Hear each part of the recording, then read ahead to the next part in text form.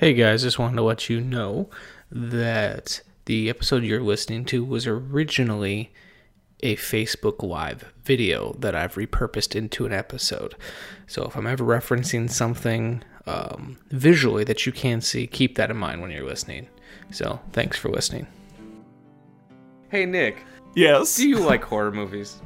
Oh, you know I do. Do you like weird, extreme, taboo, and cult horror movies?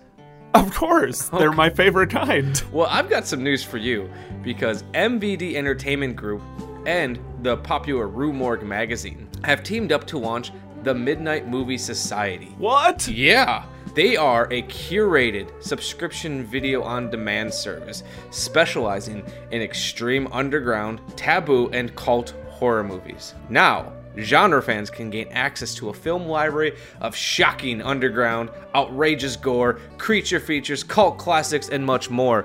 Those with a taste for the weirdest and wildest reaches of genre cinema will not be disappointed. The bigger platforms are catering to the masses and have gone puritanical in many cases, making it very difficult for filmmakers to reach their audiences, says Ed Seaman, COO of MVD Entertainment Group. MVD has a great deal of this type of content, and when it is live on major platforms, it performs really well. Maybe too well for some of the mainstream platforms. The Midnight Movie Society will also cater to more traditional horror fare as well, pulling from the thousands of film hours from in MVD's vast catalog. In addition, Rue Morgue will also be finding and curating fresh and unusual content for the service. Adriana Gober, director of programming, says as larger streaming platforms continue to crack down on content, there's an urgent need to create a space for boundary-pushing films unencumbered by strangling content restrictions. That, I don't know why that word was so hard for me to say. Strangling, especially given the content. As a lifelong horror fan, I'm proud and excited to be working with MVD Entertainment Group and genre champions Rue Morgue magazine to bring Midnight Movie Society to the masses. Rue Morgue magazine is a name that everyone can trust. It's actually a horror magazine I used to buy back in the day, and they're Canadian, so you know they're extra fucking weird. And nice. Yeah, and nice. Best of all, Midnight Movie Society is supplying all of our amazing listeners with an opportunity to get on board and try the service out for themselves. If you go to www.midnightmoviesociety.com, you can save 33% off your first 3 months of Midnight Movie Society by using the promo code SHAMELIST. Shameless! We have our own promo code! Yes, you heard me. You will save a whopping 33% on your first 3 months. That's just insanity to me. So once again, go to www.midnightmoviesociety.com and use the promo code SHAMELIST. SHAMELIST. Shameless. No spaces. No spaces, all one word. Shameless! It's like you're yelling it at someone. Yell it at the promo code, but also make sure you type it in.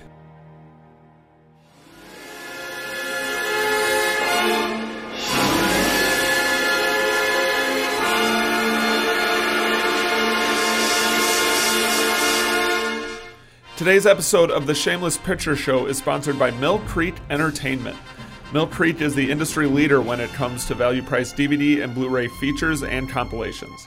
They have one of the largest catalogs out there, ranging from kids programming, classic films and television, independent cinema, documentary, and Latino cinema. Hell, they even produce their own content in-house.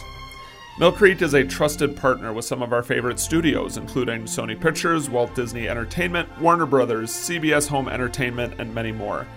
And the best part about Mill Creek is how easy they are to find. Mill Creek has deals with thousands of big box stores, grocery stores, drug stores, and practically any other retailer you can imagine. Trust me when I say I've owned plenty throughout my time as a collector without even realizing it. They're a name I can trust. Some of my favorite releases include Can't Hardly Wait, Night of the Living Dead, House on Haunted Hill from their Vincent Price collection, the complete series of Quantum Leap, the complete series of The Secret World of Alex Mack, and of course, You're the Hunter from the Future. Head over to www.millcreekent.com, that's millcreekent.com, and see what their collection has to offer. I guarantee you'll find something great.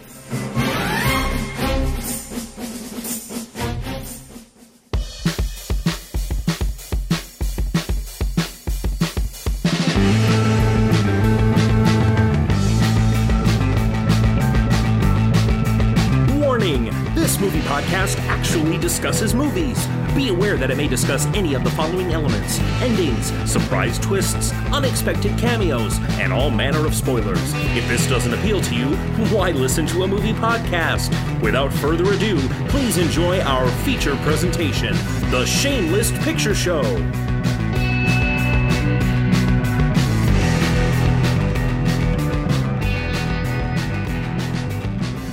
Hello and welcome to another quarantine update or quarantine bonus episode or whatever the hell you want to call this of The Shameless Picture Show. I am Michael Vyers, and once again I'm doing this alone, but it's easier this way. Until me and Nick really find out the best way to go about this, this just works. We're hoping to get both of us in on here again. I'm hoping that if we can figure out how to do all this by the time our next episode airs, that could be a big one, because we want to do for our next episode.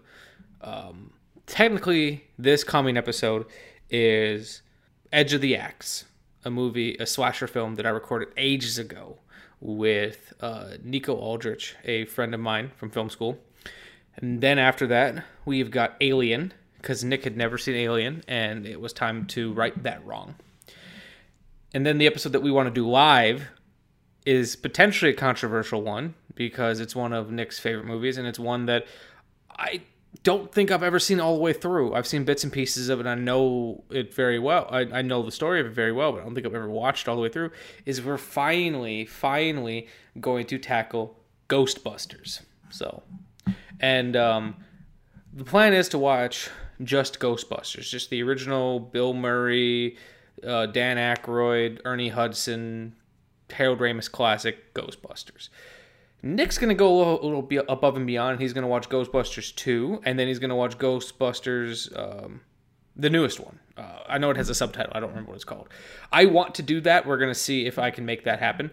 We're hopefully going to do a large Ghostbusters extravaganza. Or you could accept the fact that this city is headed for a disaster of biblical proportion. What do you mean, biblical? What he means is Old Testament, Mr. Yes. Mayor. Real wrath of God type stuff. Exactly. Fire and brimstone coming down from the skies. Rivers and seas boiling. 40 years of darkness, earthquakes, volcanoes. The dead rising from the grave. Human sacrifice, dogs and cats living together, mass hysteria. Enough, I get the point. But yeah, how have you guys all been doing? No one's tuning in yet, but it's a Thursday at 2:00. It's been going pretty good for me. I've been watching, obviously, a lot of stuff. I've been getting through almost like 2 movies a day, which is a lot for me. I've been playing video games. I've been trying to stay productive. Quarantine here, it's bugging me.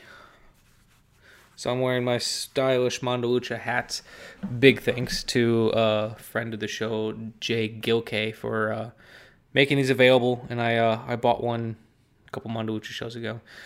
But it's been going pretty good. We've had a house guest staying with us. My wife's best friend, Emma, is hanging out with us. She lived on her own in Florida and was kind of going stir crazy, and she was going to come visit us anyways. Her flight was originally canceled, but she thought, well, why not? We'll just all quarantine together. So she's hanging out with us. So we've been playing a lot of video games, trying to stay sane. I've been cooking a lot more, which is cool.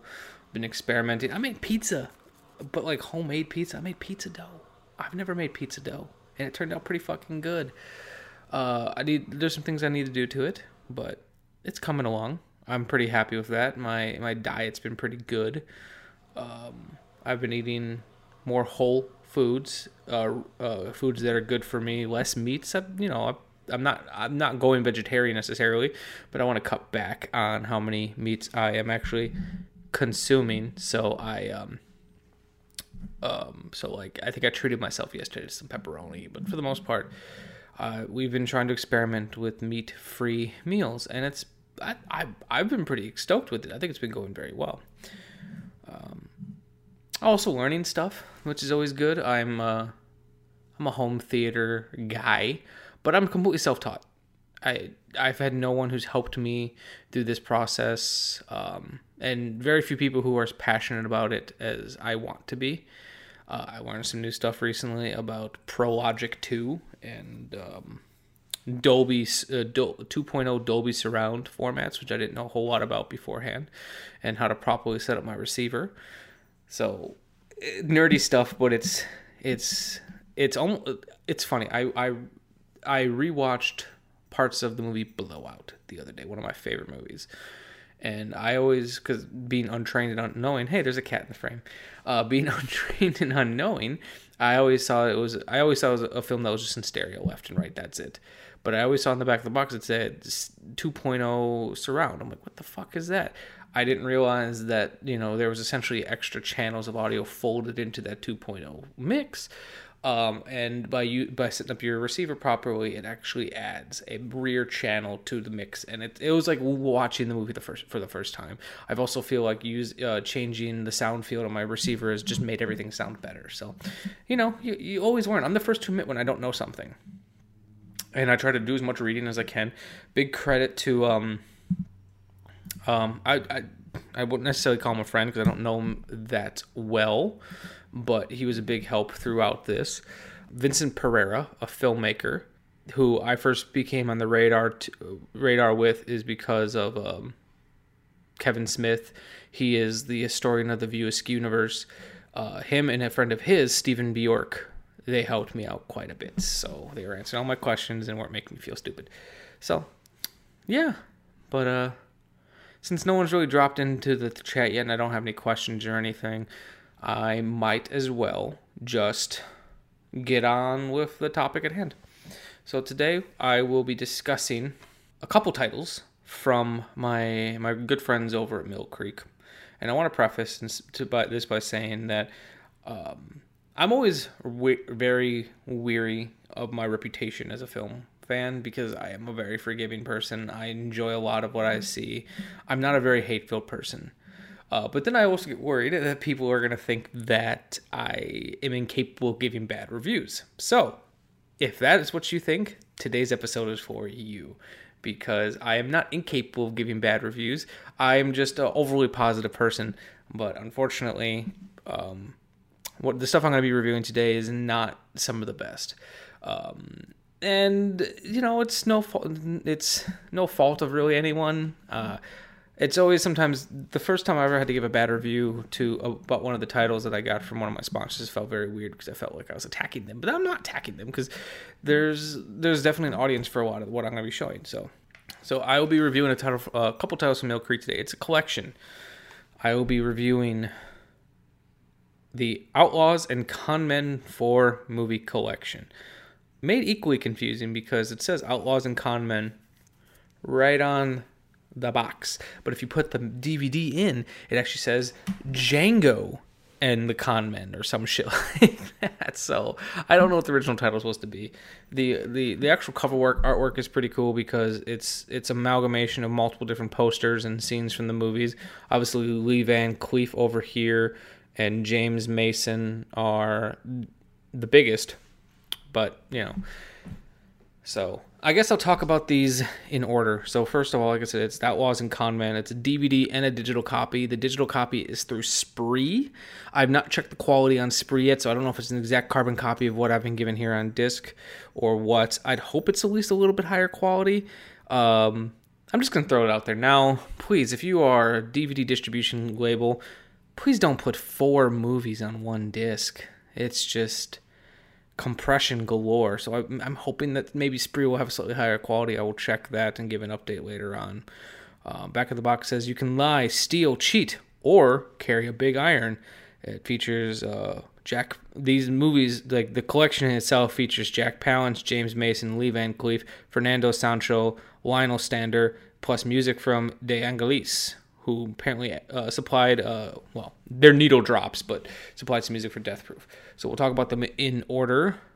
First movie is Django Shoots First, a.k.a. He Who Shoots First, starring Glenn Saxon, Fernando Sancho, and Evelyn Stewart. Django, played by Saxon, recovers his father's dead body from a bounty hunter, whom he has dispatched, and instead of burying him, decides to collect the reward himself. On his arrival in town, however, he learns that his father wasn't a criminal, but a businessman, framed by his former partner, compelling him to stay and avenge his father and try to claim his rightful inheritance. The movie is not rated It claims to be anamorphic widescreen at 1781, but I could tell this movie is cropped down. But, so first one, Django Shoots First. This was one of the earliest Django ripoff films. It was made as a way for... Well, so there was originally a first film called Django that I'm trying to remember when it first came out. I want to say it was 1966. So 1966, I was right. Directed by Sergio Corbucci. Big hit of a film in Italy. And they wanted to capitalize off of it. Hey, Amanda just joined in. Hey, Amanda. They wanted to capitalize off of the Django franchise, and this movie only came out 6 months after the original Django. So popular theory is that they made a different film. It was probably originally titled He Who Shoots First, and they retitled it to Django because the Django aspect of this film is very light. Pardon me. It's very light. Actually, and they use the name interchangeably. They sometimes call the character Glenn, and sometimes they call him Django. You get the intention that they were hoping that it would come off as Django is like a nickname, but I think it's kind of an oversight. Something that it's very easy to fix in dubbing. So for those of you who don't know, most Italian cinema... almost all Italian cinema at this time was not shot sync sound, so they weren't recording the on-set sound. And the big part of the reason why is because they'd have actors from different nationalities all in the film together, and instead of having to choose one language, you spoke whatever you were most comfortable with. So you'd have scenes like Clint Eastwood tells stories about shooting It's the Good, the Bad, and the Ugly, and he'd be shooting a scene with a character playing a priest, and the priest spoke no English. They just knew that when someone stopped talking, the other person should start talking, and they did their lines that way, and then it was to be redubbed later on in English to sell for an English market. So He Who Shoots First, or Django Who Shoots First, came out, and I don't know how it did, but I can tell you that I think this movie had a phenomenal setup that was not really used to its full extent. So, like I said, you have the lead character played by Glenn Saxon, whose name in the movie is Glenn Garvin. He meets a bounty hunter named Ringo, who and Ringo's in a fucking great mood because he just caught a bounty, and he's like, oh yeah, I'm taking him to town, Silver City or some shit like that, and is like, hey, if you're ever down there, come hang out, I'll buy you a drink. And I always buy everyone a drink right after I've taken my bounty in. And Django is, listening to him, is being hospitable, let him come and, hang out by the fire, goes and checks the body, and he's like, who is this guy? And he said, why, do you know him? He's like, yeah, he's my dad. Fucking shootout happens. Django, blah, blah, blah, just fucking blows him away. And decides he's going to go turn his father in. And that's some cold-blooded shit right there. Takes him to Silver City, collects the reward, and everyone's like, wait, you're his son? And he's like, yeah, why? He's been gone for 10 years. I don't fucking give a shit. And they're like, oh, yeah, then you better, you take your money and leave. And the sheriff's being very cagey about it. The guy who owns the bank is being very cagey about it. But there's a town drunk who's like, hey, you know half of this town is yours, right? And Django's like, whatever. The guy's a drunk.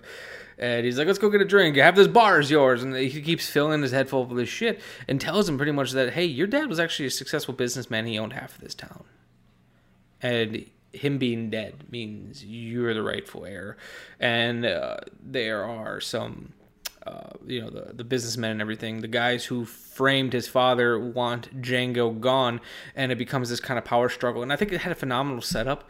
But it then just kind of went into typical Western territory, which is not necessarily a bad thing. It's just, it was very uninteresting for me. Like, let me review some of the notes I wrote.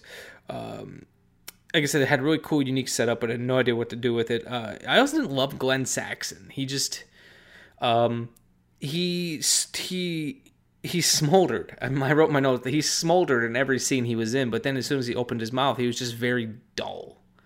And I feel like Westerns are one genre where you don't want to have a dull leading man, because this is the hero. This is the guy that you want to see, rootin' tootin' and shooting people and shit. But to be fair, some of that could have been dubbing. I don't know. Maybe he's a really phenomenal actor and the dubbing was poor. That's also another hard thing, is you don't know who's dubbing you. I feel like I've seen Christopher Lee in a Spanish film that didn't even have Christopher Lee dub himself. There's a couple twists and turns that I didn't quite anticipate. Some interesting stuff with the head banker and his wife and her two-timing everyone. But ultimately, the film was okay. It was nothing special, but the Django ripoff films, none of them are truly great. None of them truly, in my opinion, I haven't seen all of them yet though. None of them truly live up to the success of Corbucci's original film. But this one was okay. For a Saturday evening, whenever I watched it, this was not a bad way to spend my day. And it also featured a pretty decent soundtrack by famed composer Bruno Nicolai, which is always cool whenever. I love these Italian films, mainly, even when they're terrible, I love them because of, a lot of times, their scores are pretty fucking great. So, Django shoots first. On Letterboxd, I gave 2.5 stars, which for my rating is just okay.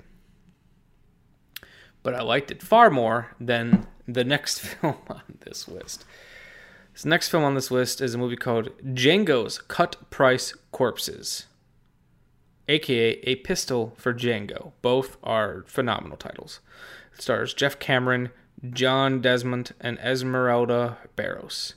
Back in the box says the Cortez brothers rob a bank and flee beyond the Mexican border. On their trail are various people, each for a different reason. Sheriff Fulton is sent by the robbed bank to recuperate the money. Django, a headhunter, is after them for the reward money. Pickwick is after a saddle stolen from him by the Cortez brothers. Pedro and Dolores, saloon owners, also would like to have the loot. Young bitch that you are, I told you to be careful how you try my patience. Django's Cut Price Corpses.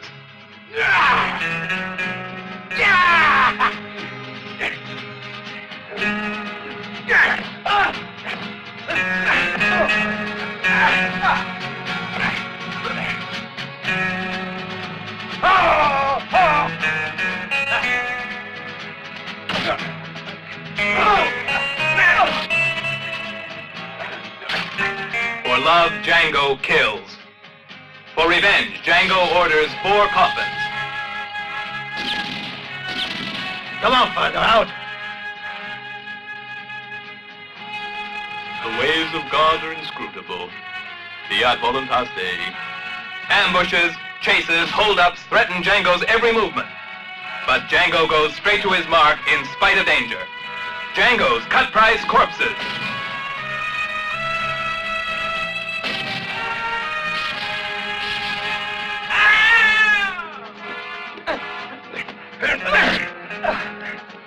Out of my way, small fry. Why did you leave me, Pedro Mio? Stop! Django's Cut Price Corpses, an action picture which exalts the psychology of a man. Django.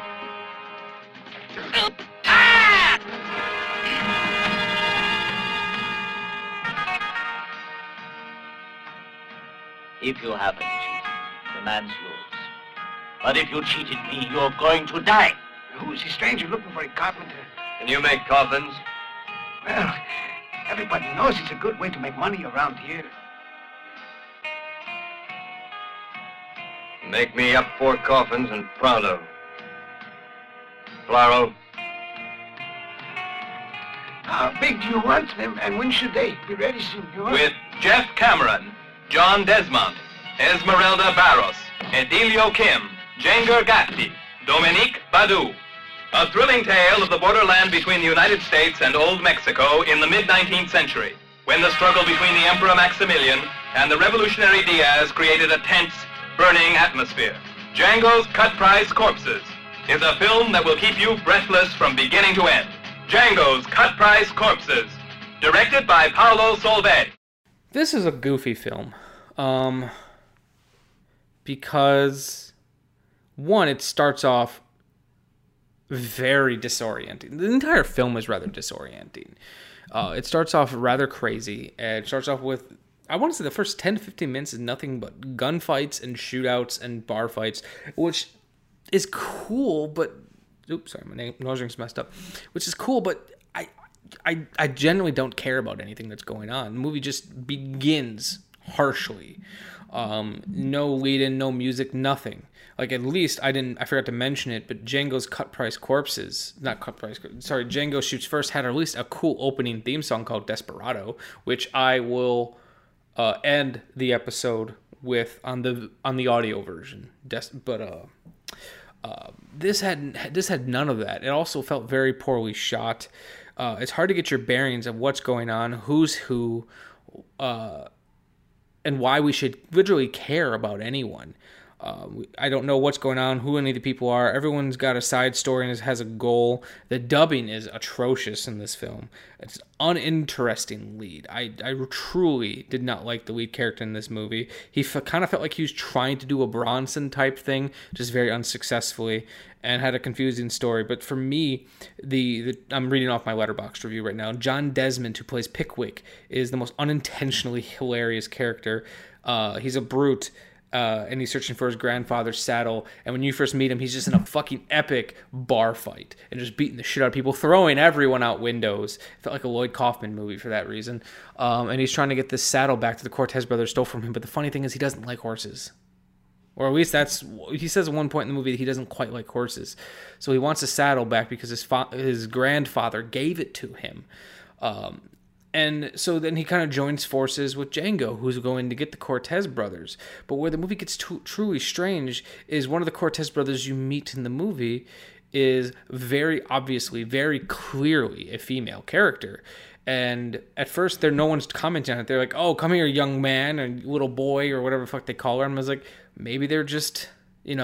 low on actors, so they just cast this woman, this very shapely woman who has got a perfect hourglass figure to play a young boy, because they're not commenting on it, and it's very clearly dubbed by a female too. And I was like, well, this is weird, and then it turns out later on in the movie they remove her hat, remove her bandana, and her hair comes down. They're like, oh, you've been a woman this entire time, and I was like, holy shit, this is a plot point. They meant for this to be a plot point, and it was so goofy. There's a sheriff who's two-timing people in this movie. Spoiler for anyone who actually wants to sit back and watch Django's Cut Price Corpses.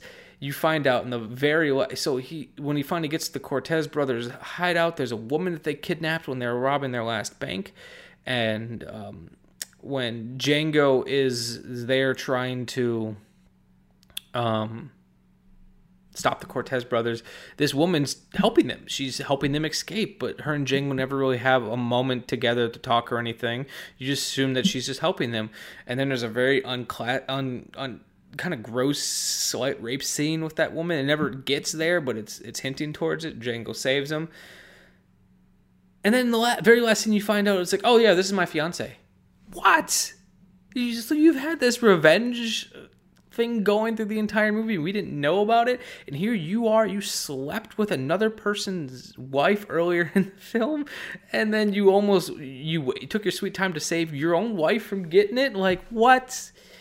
Oh, Django's Cut Price Corpses has a phenomenal title. Both titles, Django's Cut Price Corpses, A Pistol for Django, are phenomenal titles. I truly hated this film. I think I gave it 1 star, which and my rating on Letterboxd is pretty terrible.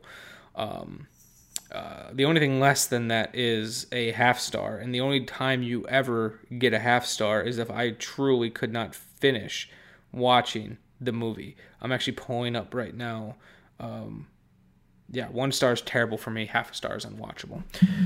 It was watchable, but barely.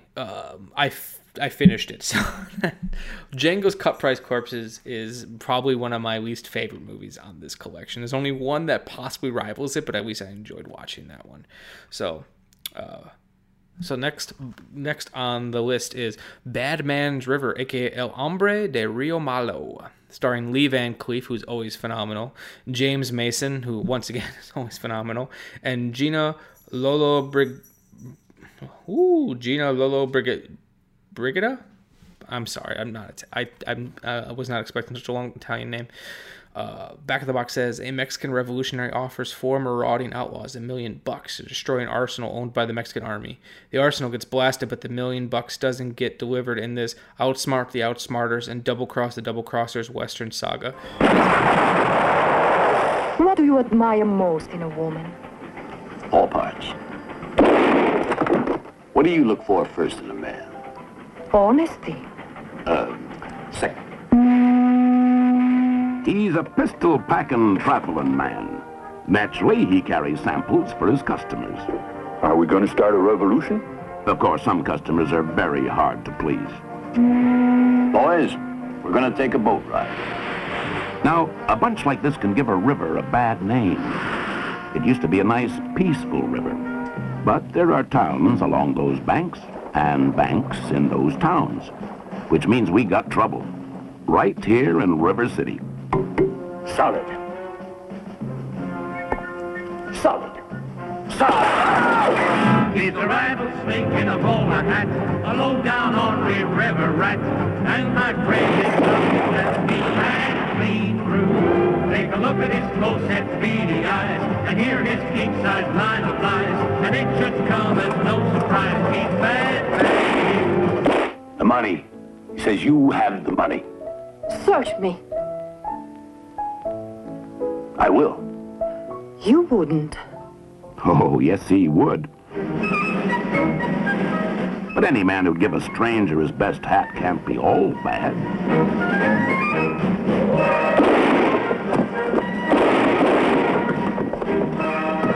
He's just a kid at heart, loves to play with gunpowder and dynamite. Gina loves to play with other people's money. She also collects husbands. You two should be friends. After all, you have a lot in common. Me. This lady is my wife. She's my wife. A marital dispute. I'll settle it. Shoot the lady.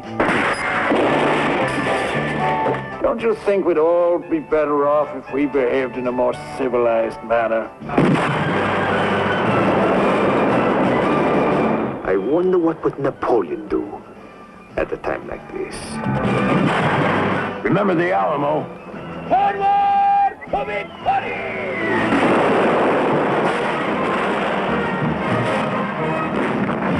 For the wildest ride this side of hell, join the gang that gave Bad Man's River its name.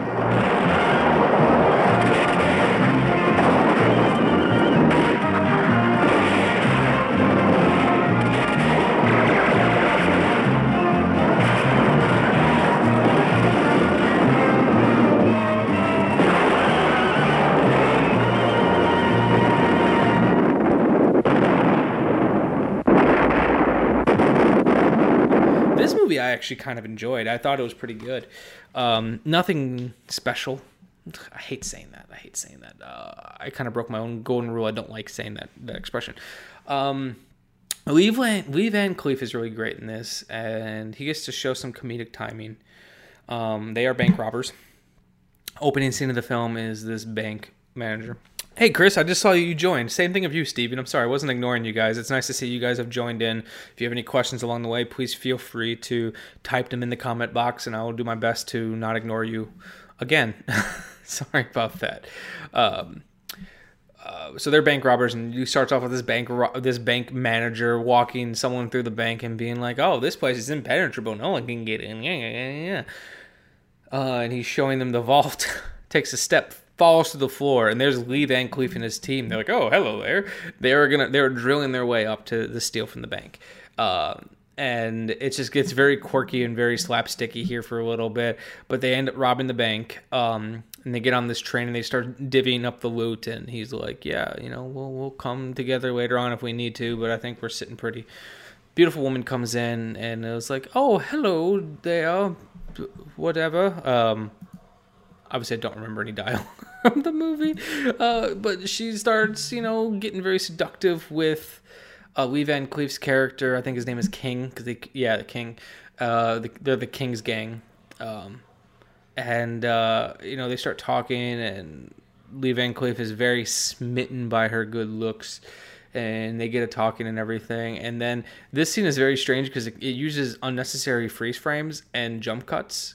But I think part of it adds to the comedic nature of it. It jump cuts to a priest coming in, and she's like, "Oh, you should marry us." And the priest, who something seems off about, he seems kind of like a drunk.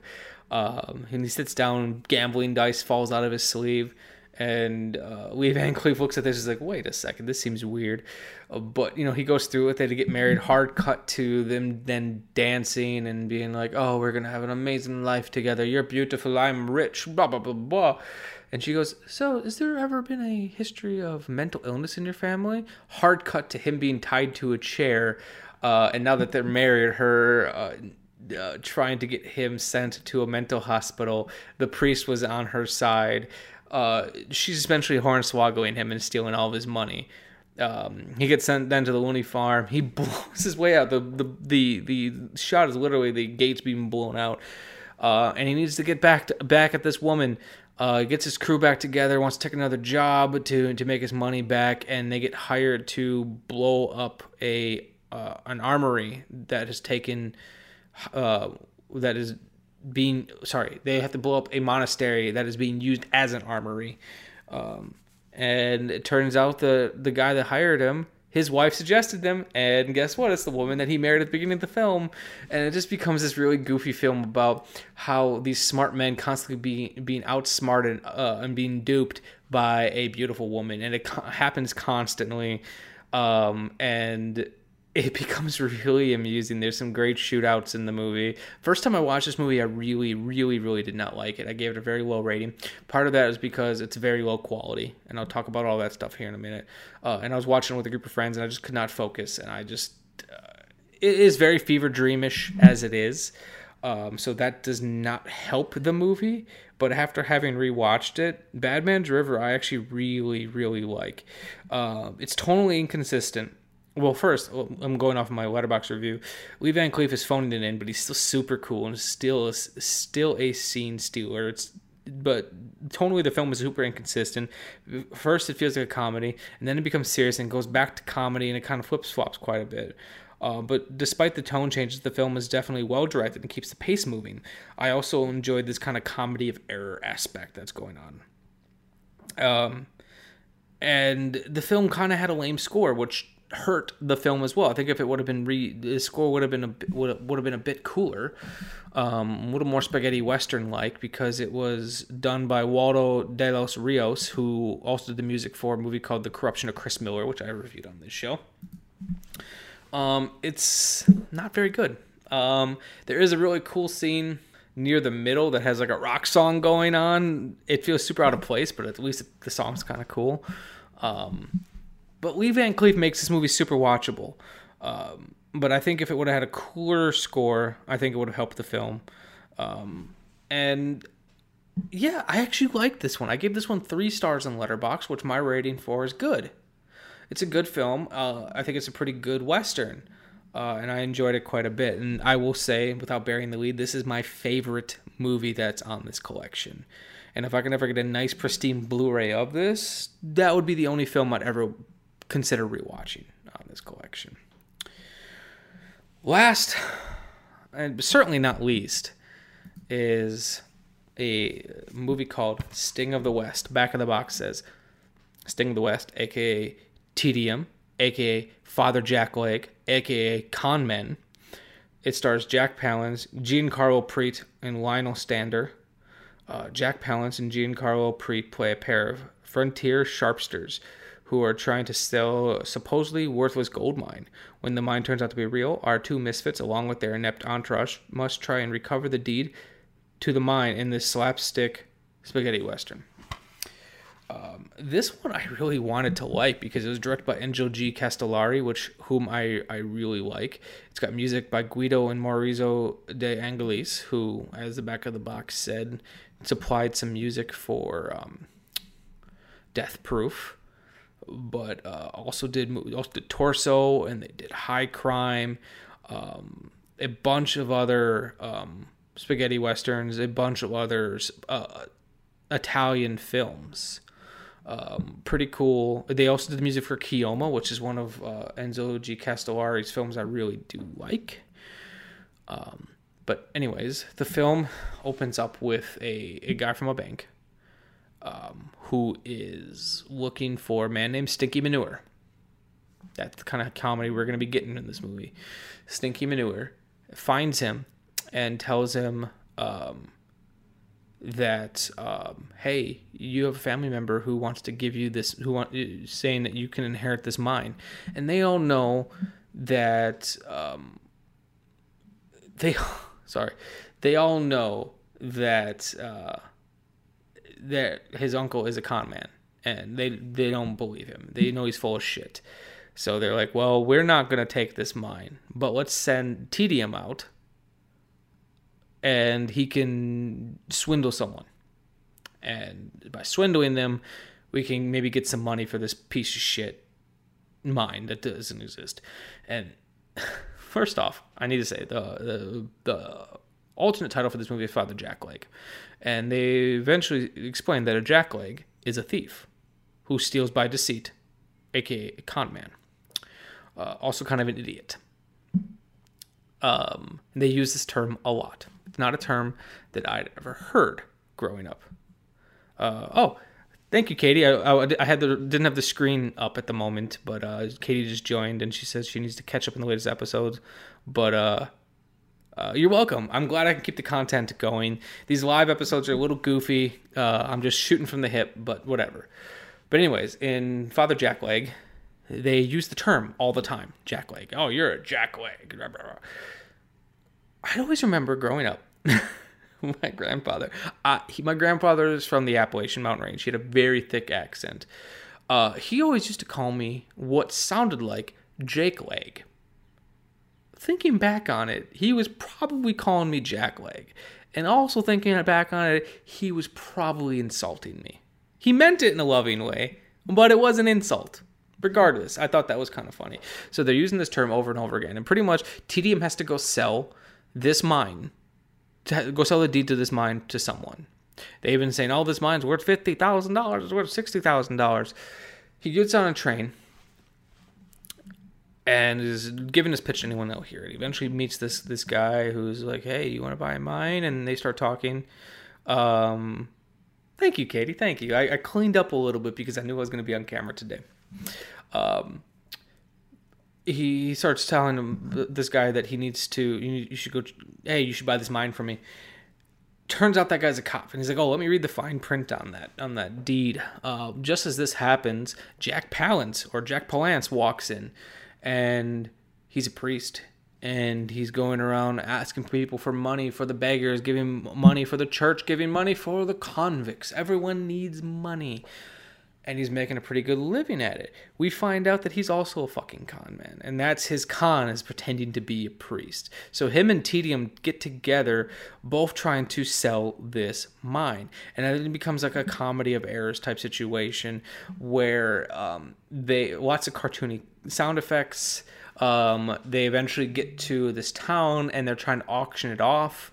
And Jack Palance is trying to get $1,000, but most they're getting people to spend is a couple $100, maybe a couple bucks. And it just becomes this crazy thing of them trying to con people to take in this mine. Also along the way, they meet these two young women who are also trying to con people and get them to buy a mine. But then the big twist halfway through the movie is the mine's actually worth money. And then it just becomes zany and crazier from there. I wanted to like this movie because I like Jack Palance. I liked the chemistry with Giancarlo Preet and Jack Palance. Giancarlo Preet is an extremely good-looking man, and he deserved better than the content he was giving in this movie. But they had great chemistry. The women that were also trying to con them, Betty and Wendy, they were great. The film could have been just an hour, and I think it would have been perfect, because the last half hour just really dragged. There's just something about this film that I was not clicking with. And part of it was the way the movie looked, the transfer. I'll talk about the entire disc in that way here. This film looked like it was originally supposed to be widescreen, maybe not as wide as 70 millimeter, but it was definitely at least going to be at least 1781, and it was cropped down to 1331, which is full screen, like a 4:3 type situation. Issue was, whoever cropped it cropped out so much that you'd have times where it was so thin that if people were in the scene, two people were talking to each other, both of their faces were getting cut off because no one took any time to make sure that it was centered correctly. So half the time people would be talking to someone off camera and you couldn't see them. Characters were constantly getting cut off. Jokes were getting cut off.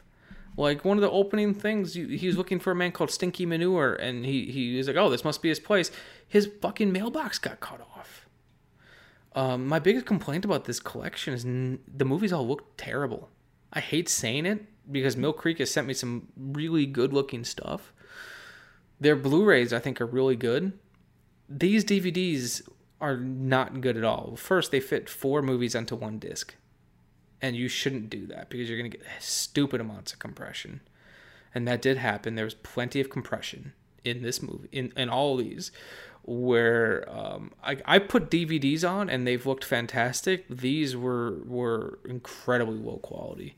And then specifically Father Jack Leg was a VHS rip. I could tell that because I kept getting the frequency lines throughout the movie and the color changes that would come from VHS. It's very sad to see in a collection like this that not only do they not sound good, because so many of the titles had very annoying hissing throughout the film, but then they also look terrible. I can put up with a lot, but if a movie just truly is offensive to look at and offensive to hear, that's going to hurt your score. I have a hard time recommending this collection to anyone because it doesn't sound good, it doesn't look good. The content of the film, it is what it is. That's not always why you buy something. But if these were higher quality, or at least maybe a Blu-ray quality, maybe I could recommend it to someone. But for, unless you find it... So there's a couple of reasons why I think if you were to buy it, you should buy it. One, I think Bad Man's River is actually a pretty fun movie. And I think it's funnier than the comedy. But that's also hard to say because maybe I would have liked Father Jack Leg or Sting of the West better if I could actually see the movie. But then the only times I think the only time I would recommend someone buy this movie is one, if it's extremely cheap. If you get in a dollar bin, sure. If it's not going to cost you a lot of money, pick it up. Or if you're kind of like me and you're a spaghetti western completionist, I've bought in a lot of these very poor spaghetti western collections for that reason, because I'm a completionist and I appreciate being able to get some of this stuff, even if it's very poor quality. So I hate saying it, but the movies themselves are not very good, and the quality of the actual transfers are even worse. So yeah, I guess that's my review of the collections. Once I get my order for the films, I think Bad Man's River is the best. Django Shoots First is the second, is number 2. It's hard to put Django's Cut Price Corpses and Father Jack Leg, which one I'd put better next, but I'd probably put Father Jack Leg and then Django's Cut Price Corpses. So, but hey, Kino Lorber just put out a version of Bad Man's River on Blu-ray. If you really want to see the film, that might not be a bad way to go. But yeah, this collection was disappointing. I was really excited for it. I'm glad I got to see the movies, but that's about it. So I've been talking for about 40 minutes now. I really appreciate the couple of you that tuned in for listening. Thank you for everyone who commented. Thank you for the people who download this stuff. If you missed out on this will be archived, and then you can also listen to the audio version, which will have maybe some clips and everything, and I will play a song from one of the movies. And yeah, that's it, guys. Thank you as always. I'm going to keep these rolling. I'm going to keep these coming, and next I'm going to delve into some more Vinegar Syndrome. cleanse the palate a little bit, get away from westerns for a little bit, and see what happens. But if you have any requests for anything you want to hear me talk about, I'm a very easy man to approach. I'm a very easy person to get a hold of. Please don't hesitate. And Steven, if you're still on, I am planning to get to Swiss Army Man. I've wanted to knock out some reviews first. But as always, guys, thank you for listening. You can find the actual podcast on pretty much every form of podcast listening service. We're on Spotify, we're on Apple Podcasts, we're on Google Play Music, we're on Libsyn, we're on Stitcher. And if there's somewhere else you're looking for us and you can't find us, let me know and I'll personally submit it. As always, go watch a cool movie. As our sign off says, if you're not down with that, I've got 2 words for you. Watch movies. Thanks. Bolero, a wild bolero. Bolero, a dance of life. But life and death go hand in hand when men have gone. Bolero, a dance of danger for gunmen who play with fire.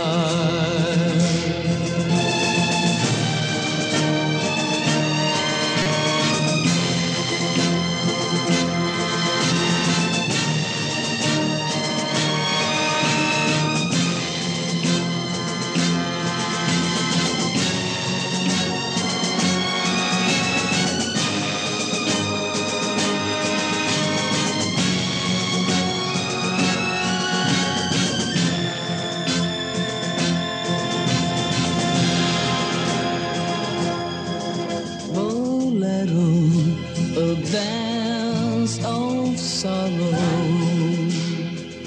Bolero, a dance of man. Of man who loves and man who hates and man who died. For gunmen who play with fire.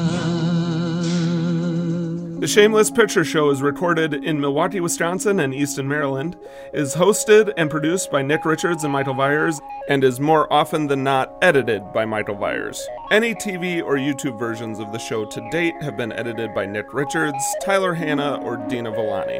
Our opening theme music was written especially for us by The Directionals, with narration from Zach McLean. The end credit music you're enjoying at the moment was generously provided by my friends in the band 10 Speed, and our new kick-ass logo was designed by Amanda Vyers.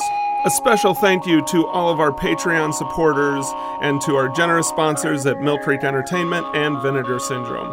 We are on Spotify, Stitcher Radio, iTunes, Google Play, and Libsyn. You can find links to all these tremendous folks, as well as the show, in the description below. Make sure to rate, review, and subscribe.